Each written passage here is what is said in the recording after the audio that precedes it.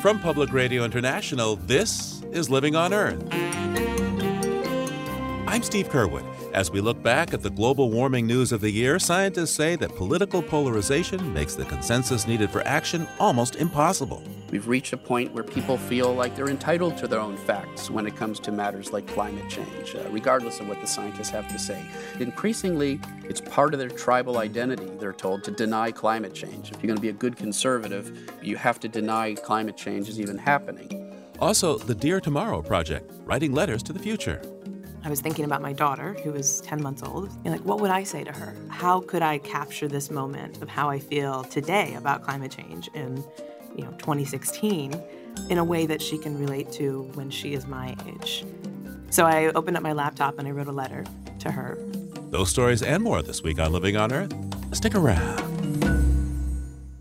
From the Jennifer and Ted Stanley studios at the University of Massachusetts, Boston, and PRI, this is Living on Earth. I'm Steve Curwood.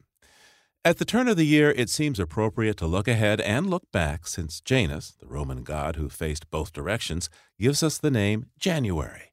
And though winter cold has settled over us in the Northern Hemisphere, when we look back, we see that 2016 was a year of record warmth, even though those who question or deny climate science dismiss those findings. Among those trying to set the record straight is the distinguished climate scientist Michael Mann, director of the Earth System Science Center at Penn State University. He's also the author, along with Washington Post cartoonist Tom Towles, of a recent book, The Madhouse Effect: How Climate Change Denial is Threatening Our Planet, Destroying Our Politics, and Driving Us Crazy. Professor Mann, welcome back to Living on Earth. Thanks, Steve. Always great to be with you. So here we are at the end of 2016. Where are we in terms of the climate? How fast are things shifting, and what signs do we see? Well, 2014 was the warmest year on record for the globe. Until 2015 came in, it was the warmest year on record. And now 2016 will be the new warmest year on record, and it'll beat the old record by a substantial amount. Here in the U.S., we've had the second warmest year thus far on record.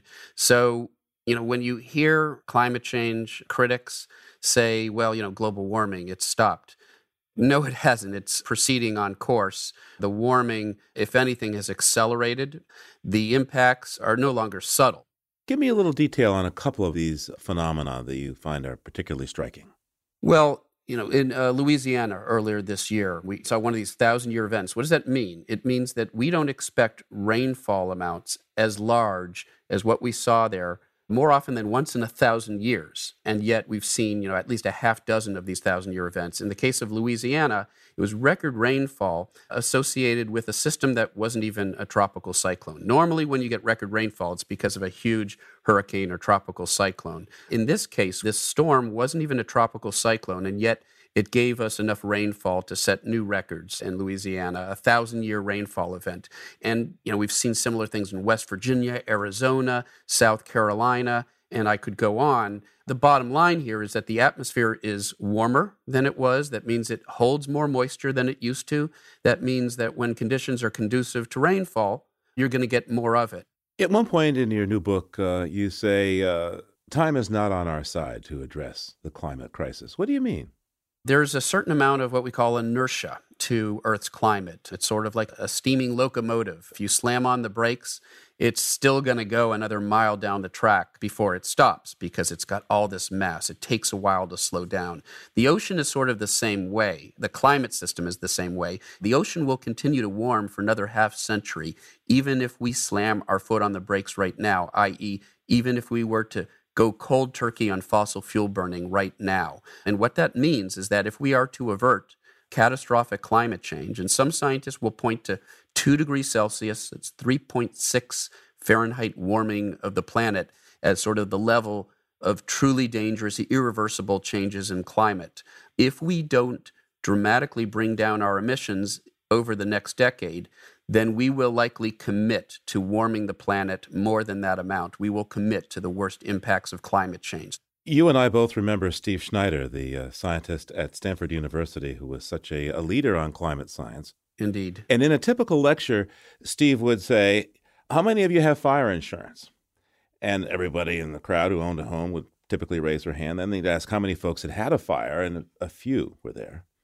On this business of the 2 degrees limit, how do the odds of that being successful in stemming catastrophic climate change compared to, say, the risks of having a fire in one's home? Yeah, that's a great question because we buy fire insurance for our homes, even though the likelihood of us encountering a fire in our home over the course of our lives is quite small, a single-digit % chance that we'll ever encounter something like that happening. And yet we pay money now every year because we know that in the event that that were to happen and we hadn't hedged against it by taking out insurance, we would potentially fall victim to catastrophic impacts on our own lives. And so the irony is, in the case of human-caused climate change, we're talking about likelihoods of 80, 90% or even higher that we will enter into a catastrophic regime if we don't dramatically bring down our carbon emissions right now. So, as you know, Steve Schneider was very effective in the way that he framed this issue as sort of a planetary insurance policy that we should be taking out right now. Specifically, Professor Mann, how does this 2-degree limit, how much protection does this offer us? I mean, what are the odds that even if we keep it to 2 degrees, we would have a problem? Well, and that's another very important point because that's a number that scientists have sort of settled on as when we enter into the red zone, the worst impacts of climate change. But if you talk to ranchers in Texas or Oklahoma who've suffered through the worst drought on record a few years ago, or people in California that are dealing with the worst drought in at least 1,000 years. If you talk to the residents of New Jersey and New York City who suffered through Superstorm Sandy, if you talk to folks in Louisiana who suffered through record flooding earlier this year, people who lost their homes to wildfires, if you talk to people in Bangladesh who are dealing with flooding now, the people of Miami Beach who are dealing with so-called nuisance flooding, you don't have to wait for a storm now to get flooding in the streets of Miami. You just have to wait for an especially high tide because of the effects of global sea level rise. Well, for all of those people, catastrophic climate change has already arrived. Climate change is already having a devastating impact on their lives. So arguably, we shouldn't allow any additional warming, but there's a certain amount of additional warming that we're already committed to. It's that locomotive. It's the Titanic, turning the Titanic to avoid the iceberg. We're likely to see another 0.5 degree Celsius, nearly 1 degree Fahrenheit, additional warming of the planet, even if we stop burning carbon right now. So we're already, unfortunately, committed to some pretty dangerous and damaging impacts of climate change. It's just a matter of how bad we're willing to let them get. And most scientists who have looked at the impacts, the risks, the costs, have said 2 degrees Celsius, 3.5 Fahrenheit is clearly too much. In your book, you have a chapter dedicated to the perils of geoengineering. What are some of the worst-case scenarios you see as science experiments in this new field? Yeah, the alternative title of the chapter is Geoengineering, or What Could Possibly Go Wrong? And the principle of unintended consequences really reigns supreme when we talk about so-called geoengineering. What we're talking about here are massive interventions with the Earth system that involve shooting things into the atmosphere, particles up into the stratosphere, or dumping iron into the ocean, or putting mirrors in space to reflect sunlight, or interfering with the climate system, with the global environment in some unprecedented and untested way. And a lot of the supporters of geoengineering are, I would call them, they're not climate change deniers, except you could say that they're perhaps engaged in the kinder, gentler form of denialism, which is not the outright denial of the science of climate change or our role in warming the planet, but, it won't be that bad. And if we stop burning carbon, it's going to hurt our economy. Well, destroying the planet will hurt our economy much more than that. When you look in detail at these schemes, in many cases, they could make us much worse off than if we hadn't engaged in these interventions at all. So how much room, if any, do you see for perhaps projects of geoengineering used sparingly and with careful regulation? Yeah, and I'm glad you asked that follow-up because we talk about this in the book. There are some relatively safe forms of geoengineering, and the ones I've mentioned could be extremely unsafe. But there is technology that has been developed to basically create the equivalent of super trees So, plants and trees, they take CO2 out of the atmosphere when they photosynthesize, and they bury some of that carbon in their root systems. But a lot of that carbon that they bury near the surface in the topsoil, much of that carbon decomposes and goes back into the atmosphere. Well, what if we could create the equivalent of trees that are 1,000,000 times more efficient in taking CO2 out of the atmosphere than an actual tree, and they don't give their carbon back up to the atmosphere through decomposition, through rotting. We capture it all and we bury it somewhere deep under the surface of the earth where it will stay for a long time. That's relatively safe. It would be really expensive, but you know what would be more expensive? Catastrophic climate change. Many cartoons in the book. There's one that caught my eye.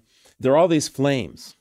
And in one corner it says California wildfires, houses are lit. And then there's a hole with a creature coming up through the hole who's got a long tail with a big spike at the end of it, a pitchfork and horns. And this creature says, if this is global warming, I'll take it. Yeah, that's right. And I believe that creature, this was during the Bush years, and there's a little bit of a resemblance to the president we had at the time. And I think it was a commentary on the denialism that prevailed during the last Republican administration, the George W. Bush administration. Are you saying that the devil's not in the details, but in the denial? I didn't say it, but now that you say it, I would probably assent to it. I think that you could make that argument, and so are our better angels. Our better angels are in, all of the messengers out there who are trying to take us forwards. Michael Mann's new book is called The Madhouse Effect, How Climate Change Denial is Threatening Our Planet, Destroying Our Politics, and Driving Us Crazy. We'll be back in a moment.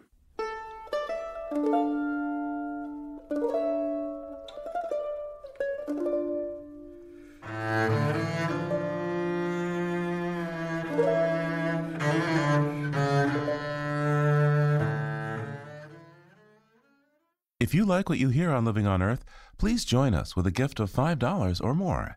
Just go to LOE.org and click on Donate at the top of the page. And thank you.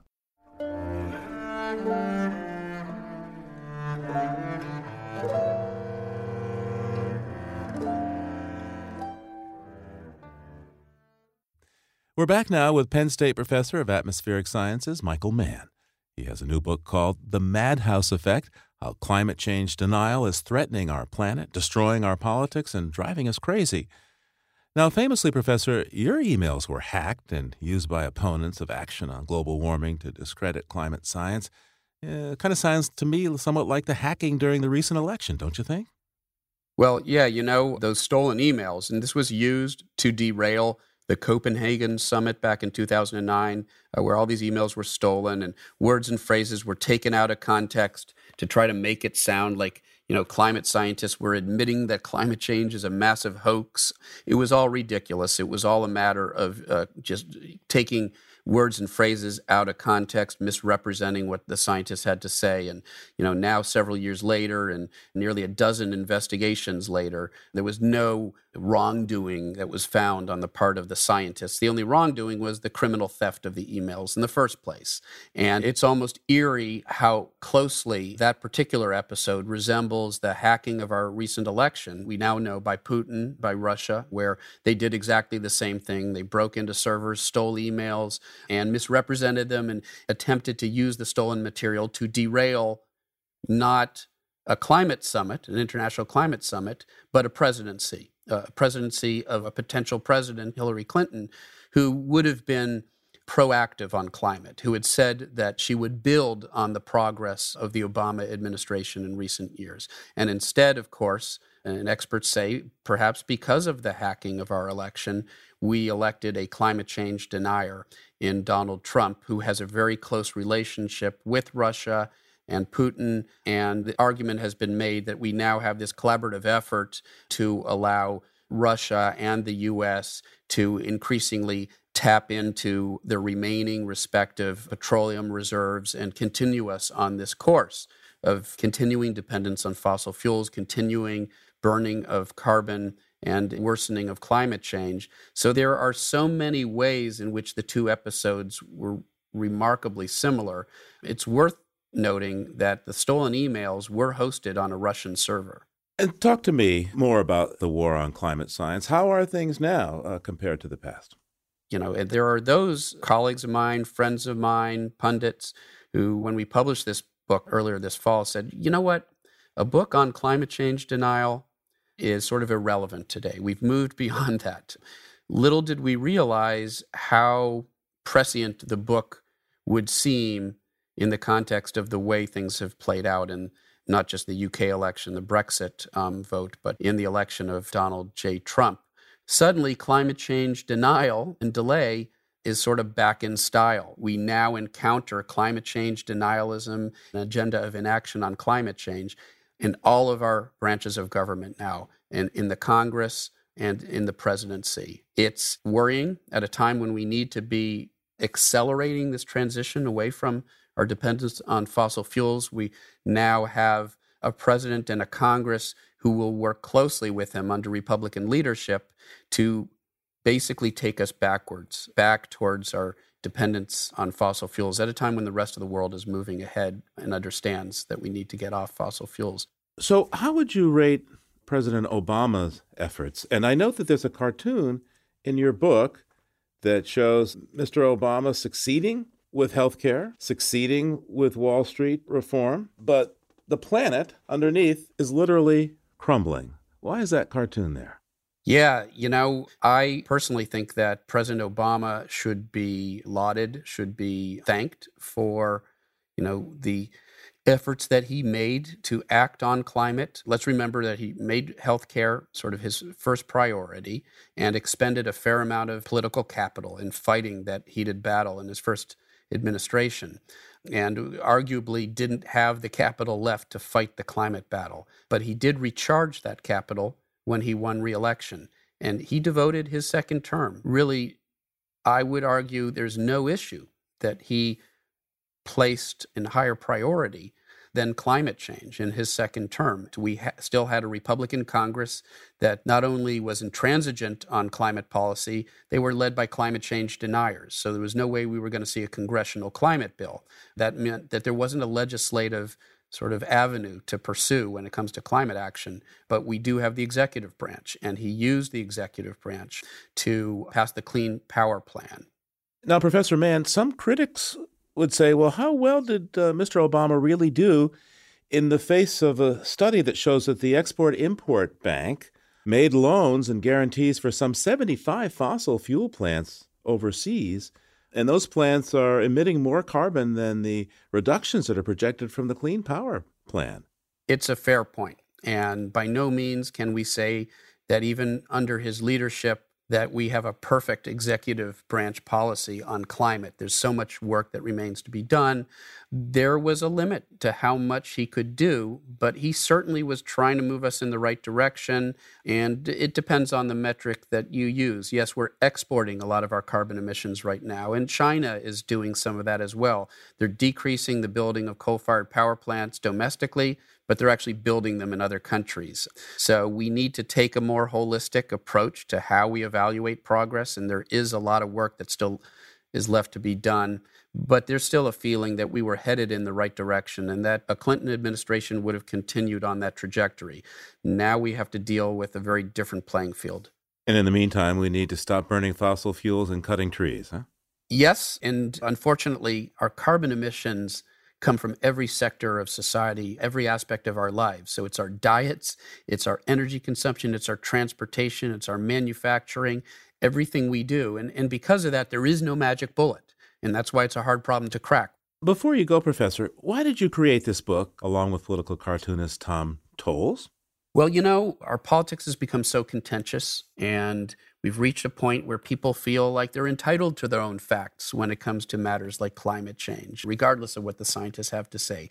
We have this sort of deep partisanship, and there is sort of a tendency for people to trap themselves in a media bubble that reinforces their misconceptions and preconceptions. If you listen to Fox News, if you read the editorial pages of the Wall Street Journal, if you follow Breitbart News, you're convinced that climate change is a massive hoax intended to make climate scientists like myself rich.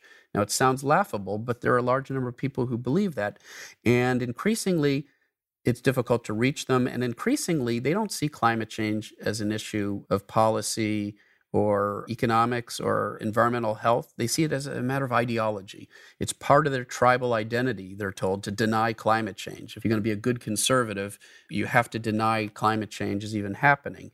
And it's very difficult to reach those people. But one thing I think we have learned, in recent years is that there is this amazing potential for comedy and satire to sort of reach across some of these boundaries. When you frame something in a humorous way, it sort of leads to people sort of dropping their defenses a little bit. They're sort of finding a side door. Comedy is sort of a side door, and I believe it's why our hardest hitting commentary today in our media comes from the Stephen Colberts and the Samantha Bees and the Bill Maher's. Comedians seem to have a certain amount of license to talk about the toughest, most contentious issues. What's funny about climate change? Well, it's a sort of gallows humor, I suppose, at times. I suppose, yes.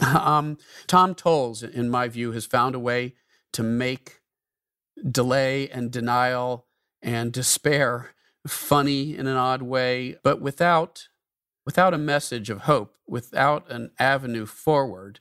Gallows humor alone doesn't lead us in the right direction. And so one of the struggles in the book was to find a way to use the humor to go beyond just the exposure of hypocrisy of climate change denying politicians, but to try to paint a positive path forward at the same time. And I hope we accomplished that. I like to think we did. So what's the best way forward? How much of a difference can the states make in the present situation? There's a statistic that most people aren't aware of, which I consider striking, and that is even in the absence of any national climate policy, because we have a Congress, a Republican Congress that won't act on climate, won't put a price on carbon, which is what we really need ultimately at the national level, but states are acting. I just got back from the West Coast. I actually had a meeting with Jerry Brown just a few days ago, who is really leading the way on this issue. And California is sort of this shining beacon at a time of darkness when we face a real struggle. Jerry Brown actually said that he doesn't care what Trump does. If Trump starts to defund our climate satellites, California will build them and put them up there. California has the scientists, it has the lawyers. They're going to act. They're going to move ahead. And there's a town, the first town to ever go entirely renewable. All of its energy now comes from renewable energy. There was just a press release that I saw earlier today. Boone, North Carolina. And the Boone is Daniel Boone, and the town is named after him, and he lived in that area. Our great explorers who explored the American frontier centuries ago. Well, Boone, North Carolina is sort of helping us move into this next frontier of getting off fossil fuel energy, and they're getting all of their energy now from renewables. And they're mayors of the largest cities, Philadelphia, Los Angeles, who are on board and acting on climate. So I actually think, along with the rest of the world, which is moving ahead, we will still move forward on climate. Is it enough? Will it be in time? There is still a chance for us to do enough to limit the impacts of climate change to those that we can potentially adapt to. So we haven't yet committed ourselves to truly catastrophic, irreversible changes in our climate that go beyond our adaptive capacity. But we don't have a lot of time left, and we do need to make progress over the next few years, and we're going to need to find a way to make that progress, even with a U.S. presidency which may end up on the wrong side of this issue. Penn State professor Michael Mann's new book is called The Madhouse Effect: How Climate Change Denial is Threatening Our Planet, Destroying Our Politics, and Driving Us Crazy. Thanks so much, Professor, for taking the time with us today. Thank you. It was a pleasure.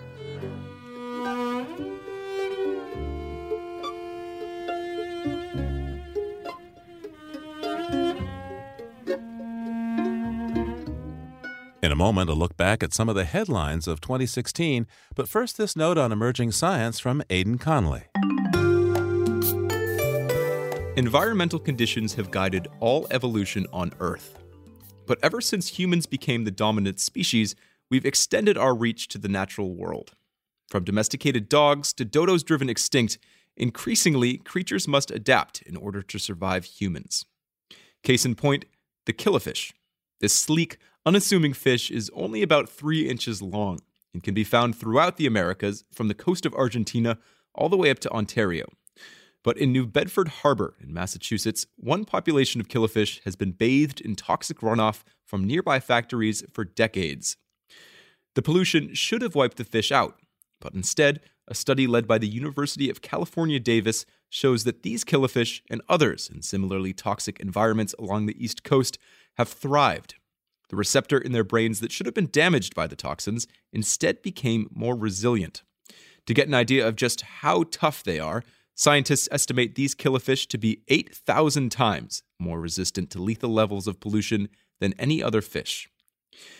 Researchers point to extremely high levels of genetic variation in killifish as the reason for their rapid evolution. Increased variation boosts the chances that survival genes will develop and thrive. But while killifish have been able to adapt to pollution in their ecosystem, most animals don't enjoy the same degree of genetic variation and are far more vulnerable.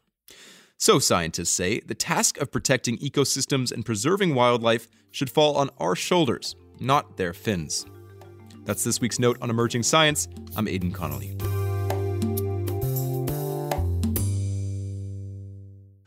Well, as 2016 winds down, we turn now to Peter Dykstra for a look back at and beyond some of the biggest headlines of the year.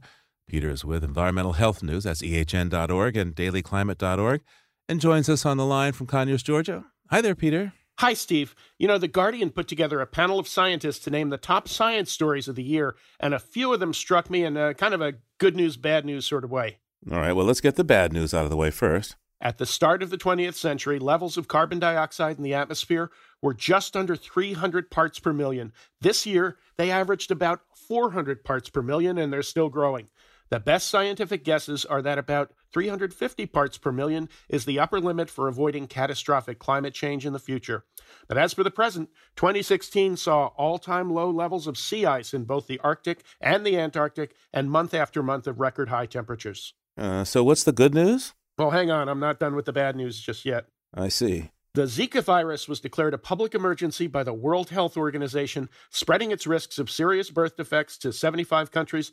But out of that actually came some good news. The international community showed a strong response, partly thanks to the experience gained in battling Ebola.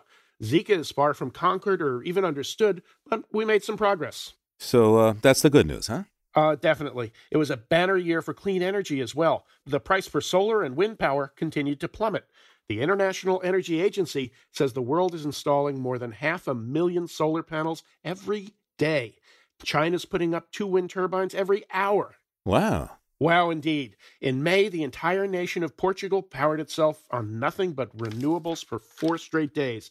Texas shattered its own wind power record more than once, and on one windy Sunday late in the year, 45% of the electricity consumed in Texas came from wind, and the first offshore wind farm in the U.S. opened for business off Rhode Island. Like wind energy, environmental justice got a lot of attention this year after being ignored for the longest time. Yeah, that's an important issue that gets way too little attention. But like many things dealing with race and poverty, environmental justice is often an afterthought, and heavy industry, waste dumps, and refineries still disproportionately impact poor and minority communities, while places like Beverly Hills and Palm Beach or Martha's Vineyard stay blissfully free of smelters and coal ash impoundments. Yeah, there's no such thing as the Park Avenue wastewater treatment facility.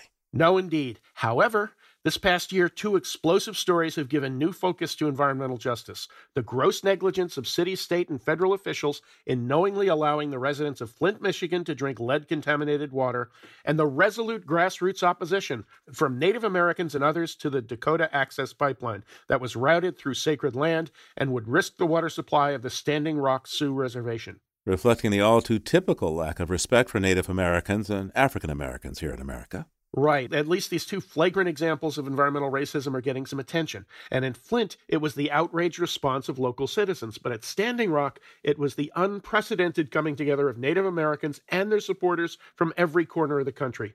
The national media was slow to catch on to both these stories, but eventually got the memo. At Standing Rock, it wasn't just what the protesters did, but what was done to the protesters by law enforcement and private security forces. Rubber bullets, pepper spray, fire hoses in sub-freezing weather, horses, attack dogs, and arrests not just of the protesters, but even the reporters covering it all. And contrast that with the treatment of the white ranchers who staged an armed takeover of a national wildlife refuge in Oregon earlier in the year.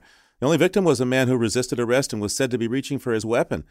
And a jury refused to convict the main organizers, Ammon and Ryan Bundy. Yeah, and I've got one more quick note on the lead poisoning story. In mid-December, an investigation by Reuters found nearly 3,000 U.S. locations with lead contamination problems that are even worse than Flint. Well, bravo for Reuters, but you got to ask why a news organization and not government agencies are finding such things. And let's have a word about government, shall we?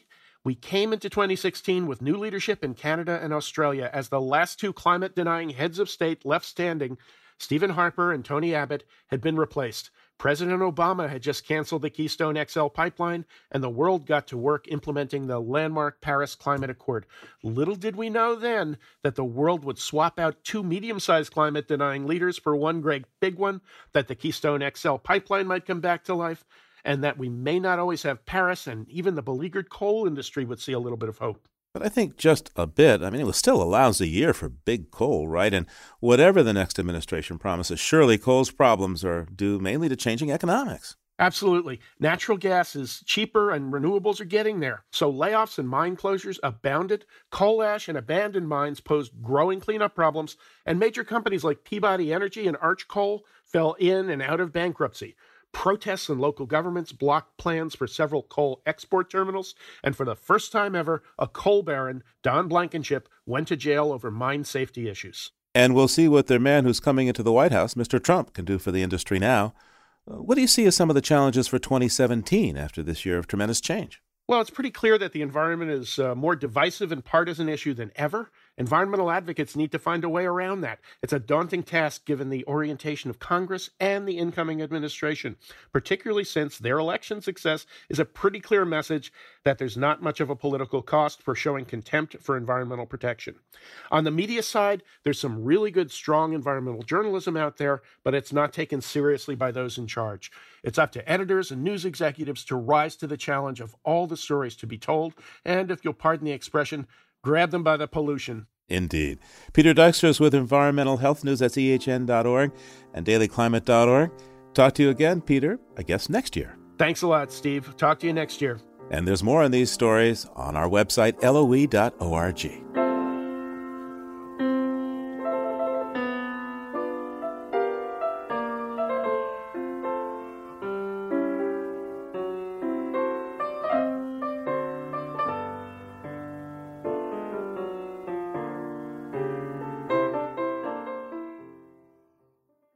Coming up, delighting in winter's shaping of sound. That's just ahead here on Living on Earth. Stay tuned. Support for Living on Earth comes from the Gordon and Betty Moore Foundation and from a friend of Sailors for the Sea, working with boaters to restore ocean health. It's Living on Earth. I'm Steve Curwood.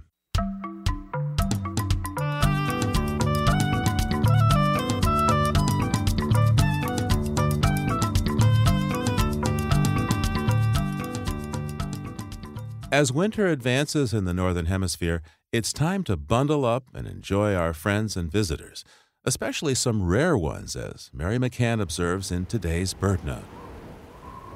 On this December morning, imagine looking outside to see plowed fields and a cloud of wind-driven snow approaching. Undulating back and forth, the small cloud finally settles to the brown earth. Now it's clear that rolling white cloud isn't snow at all, but a flock of snow buntings. These birds bring the barren landscape to life. Sparrow-sized, snow buntings begin their lives amid the harsh conditions of the high Arctic. And unlike nearly all other songbirds on the continent, they're feathered in immaculate white, highlighted in winter with rich, rusty brown. They're prized winter visitors to the northern tier of states. Look for them along shorelines, in farmland and open country, landscapes that mirror the Arctic tundra where they fledge their young.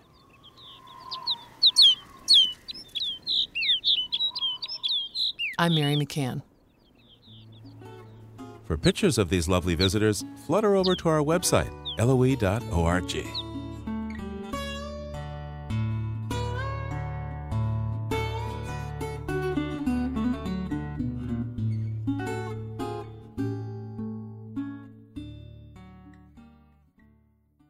Yes, winter birds can delight the eye, and this season can bring pleasure to some other senses as well.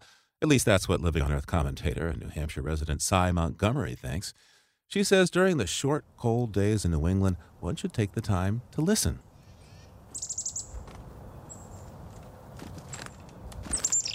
At no other time of the year are sounds so sharp. The scolding winter call of the chickadee, wind howling through oaks or whispering through pines, the clarion call of wind chimes, piercing as the cold itself. Hearing may be the richest sense. Helen Keller wrote she felt its absence a handicap far worse than blindness.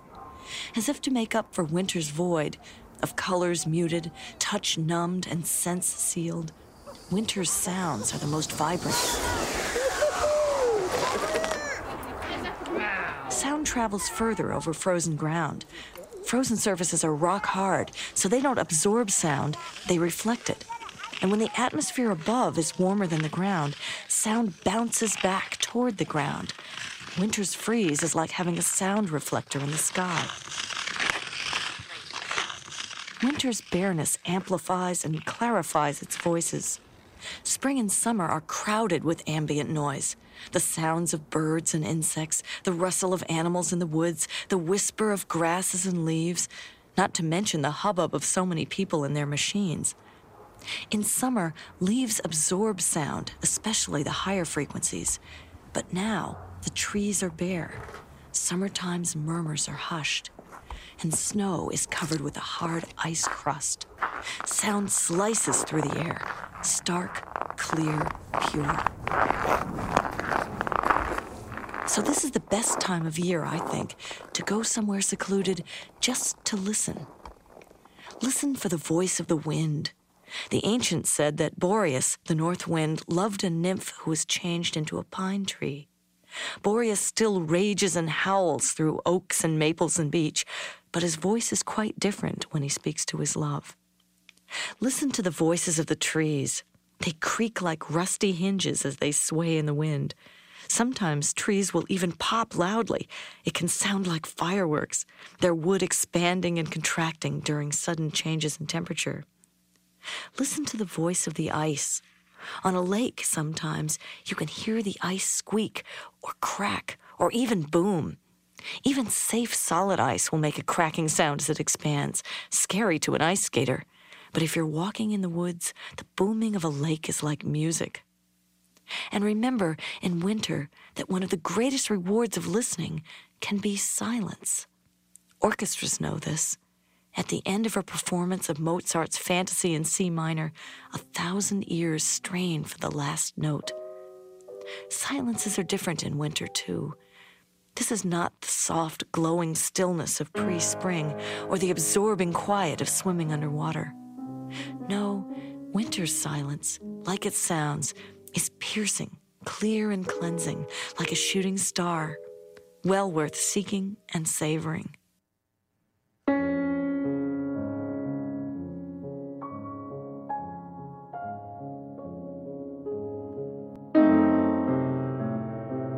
Cy Montgomery is the author of more than a dozen books, including The Good, Good Pig, The Search for the Golden Moon Bear, and The Wild Out of Your Window, Exploring Nature Near at Hand.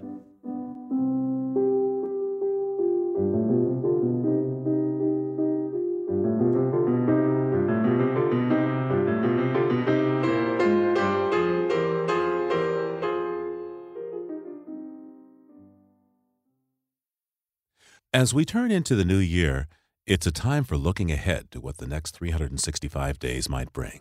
Perhaps there will be a new blip in our changing climate regime. But years from now, when a child born today steps into adulthood, science tells us change will be well beyond a mere blip as we face a markedly warmer world. And while some warming is inevitable, what we do today can affect the extent, and that's what a pair of climate activists would like us to consider. They have started a project called Dear Tomorrow that invites us to write letters to be read decades in the future about the steps we are taking now to lessen climate disruption. Tricia Shrum and Jill Cubitt founded Dear Tomorrow and spoke with Living on Earth's Jenny Doring. Tricia Shrum says the idea for Dear Tomorrow flew into her head in 2014. somewhere far above the Atlantic. She was flying home from a climate change conference in Iceland. At the same conference, there was also Christiana Figueres, the head of the UN climate negotiations. And she gave a talk and ended with this really haunting story that she has this dream where the eyes of these children who are living in the future are looking at her and saying, you knew about climate change. What did you do about it? And thinking about how that drives her and how that's really what keeps her going and doing so many incredible things, leading the climate negotiations, something kind of clicked for me. And on the way back from that trip, I was thinking about my daughter, who was 10 months old. It was the first time I'd been away from her. What would I say to her? What would I say to her now? And how could I capture this moment of how I feel today about climate change in 2016 in a way that she can relate to when she is my age? So I opened up my laptop and I wrote a letter to her. Dear Eleanor, you are not yet a year old, and I love you dearly. And the idea was that she was going to read it. I was going to send it to her in the year 2050. I'm on a plane right now watching the sunset for 4 hours as we chase it through the sky. And it was just writing in just a very honest, open way of everything that I've been doing on climate change. I have been driven by the climate change problem for quite a few years now. The times I've struggled to feel like I was powerful enough or that what I did really mattered enough to keep going. In 2009, we all hoped that we would reach an international agreement in Copenhagen, and the negotiations failed. I became so discouraged, I stopped believing it was possible to come to a global agreement on climate change. And just realizing that all of that work and all the things that we do on climate change, suddenly, and with my own daughter, it was very clear who I was working for. I don't know what the climate will look like in the year 2050. I think you'll have a very different coastline. Many animals will be gone. The coral reefs are probably gone. The coral reefs are beautiful, and your father especially loves snorkeling. We went snorkeling on our honeymoon in Thailand and saw beautiful creatures of all colors and unlikely shapes. When you're old enough to hold on to the memory, I'll take you snorkeling so you can see them for yourself and tell your kids about them. And the moment that was probably the most powerful was when I was kind of almost giving my excuses as to why I hadn't maybe gone as far or full in on climate change as I could have. I've tried, but to be honest, I haven't tried all that hard. Instead, I've focused on my own life. I fell in love with your father and got married and had you. Normal, beautiful things. But I stopped trying so hard and, saying it's so big, I'm so small, it's so hard. And when you try to give excuses to your child about why you didn't protect their future and why you didn't enable the best possible world for them, that you could, those excuses just fall flat. You can't excuse yourself from your responsibility as a parent. And now I'm beginning to see that for you, I need to try harder than ever before. And I started to think, maybe if this is so powerful of a moment for me, if we could get other people to come in and write a letter or think about climate change from the perspective of this is part of the legacy that I'm leaving for my kid, then that would be a way to really connect to people. I love nature so much. It's been my sanctuary and my church and my playground ever since I was a little girl. And I want you to have that. I want you to have the opportunity to enjoy the beauties and the fruits of the world I knew. It is such a beautiful world. I love you dearly, my sweet daughter. You are so small, so innocent, so beautiful. For you and for everyone else, I will try harder. All my love, Mama. Trisha Shrum brought her idea to write letters to the future back to Harvard, where she was a grad student. Fellow student Jill Cubitt heard about a meeting to discuss a potential project on climate change. I had been spending the last 8 years of my life really thinking about, how do we frame climate change in a way that's relevant for people? How do we connect to people? And I had always felt like as a movement, as organizations, and as people, we weren't always talking about it in a way that really, really got to the core of why are we doing this work? And the moment I heard this idea, Trisha was I wrote this letter, it was a very powerful thing for me. I was I'm on board, I'll do anything. That's how Jill became a co-founder of Dear Tomorrow. At the time, her son Gabriel was 18 months old. And I had been thinking a lot about what was it going to be like raising a child in this period of time, which is very scary and also potentially very exciting. So she wrote her own letter to explain to her son. Dear Gabriel, when I think about my own role in this challenge, I'm reminded of one of my favorite quotes from one of last year's Dear Tomorrow letters. M.J. Corin so vividly wrote, "The ledge is crumbling, and those of us who stare down into the abyss wonder, how will we ever get people to step back?" I am one of the people staring down into the abyss. But with everything that I have learned about the solutions, I can also imagine that just across the way, there is another ledge facing us. To me, the abyss looks more like a deep, narrow gorge, a ravine. This new ground across the way is a place where we have not been, a new world powered by renewable energy. If we can just get over to the other side, we can get onto more stable ground. We just need enough people to step back and build enough momentum to jump forward to this new place. The Dear Tomorrow Project is a small piece in trying to get people to take a step back, to reflect about what climate change means, and to imagine what the other side looks like. This is my part of the solution. I'm doing this for you. With much love, Mama.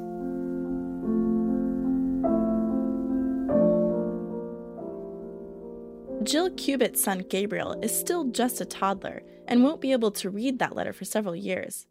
But Jill and Tricia have posted many of the letters they've gathered on the DearTomorrow.org website, where they hope they may spur some action. Here's Tricia. What we really want is to reach those people who they're not climate deniers. That's not really our focus.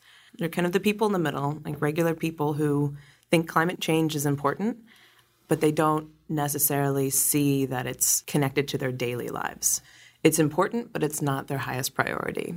And we think that for those people, and especially for those people who have young children, those are the people that we can really reach with this project. I also think that there's a role for people who are already engaged in the climate movement to share their stories. At the heart of it, this is a storytelling project. And there's people out there who have been impacted by climate change, or pollution or polluted water. There's also lots of stories of people who are creating new businesses, people who have risked being arrested. There's people who are talking to their representatives and are really, really passionate about this issue. And there are people out there who already connect this issue to their core values of their families. And so we want to give people a space to share their stories and then use it as a place where they can talk to their friends and family about why they care so much about this issue. Jill Cubitt. She says they plan to collect the letters written to the people of tomorrow for a very long time. And Tricia Shrum explained they're looking for a safe place to keep them. We want an institution that can archive these letters so they're going to be available when our kids are grown, but also when we are, long gone, dust in the wind, and that this is a historical archive for generations to come. And then in 2030 and 2050 and potentially beyond, we want to set up a public exhibition of these letters. That's Dear Tomorrow co-founder Tricia Shrum, along with Jill Cubitt. She spoke with Living on Earth's Jenny Doring.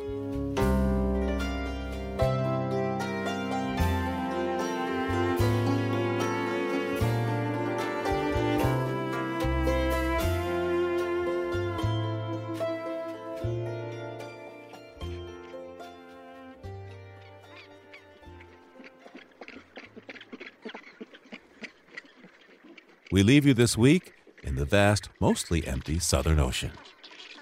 Though the roaring 40s and the furious 50s are among the least populated places on the planet, the steep cliffs of West Point on the Falkland Islands house a huge, crowded rookery.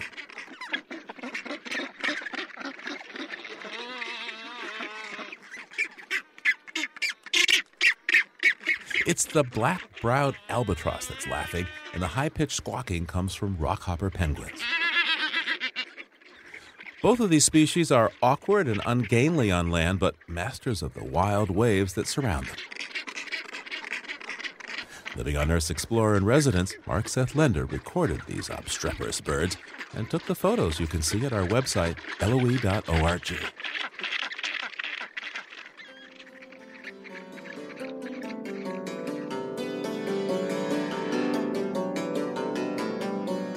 Living on Earth is produced by the World Media Foundation. Our crew includes Naomi Ehrenberg, Bobby Bascom, Savannah Christensen, Jenny Doring, Jamie Kaiser, Don Lyman, Alex Metzger, Helen Palmer, Adelaide Chen, and Yolanda Omari. And we bid farewell to intern Aidan Connolly this week. Aidan, thanks for all your cheerful hard work and inspiration, and good luck. Tom Tiger engineered our show with help from Jeff Wade, Jake Rigo, and Noel Flatt. Alison Lirish-Dean composed our themes. And you can hear us anytime at loe.org, and like us, please, on our Facebook page, PRI's Living on Earth, and we tweet from @LivingOnEarth. I'm Steve Curwood. Happy New Year. Funding for Living on Earth comes from you, our listeners, and from the University of Massachusetts Boston, in association with its School for the Environment, developing the next generation of environmental leaders, and from the Grantham Foundation for the Protection of the Environment, supporting strategic communications and collaboration in solving the world's most pressing environmental problems. Support also comes from the Energy Foundation, serving the public interest by helping to build a strong, clean energy economy, from Gilman Ordway, and from Solar City, America's solar power provider. Solar City is dedicated to revolutionizing the way energy is delivered by giving customers a renewable alternative to fossil fuels. Information at 888-997-1703. That's 888-997-1703. PRI, Public Radio International.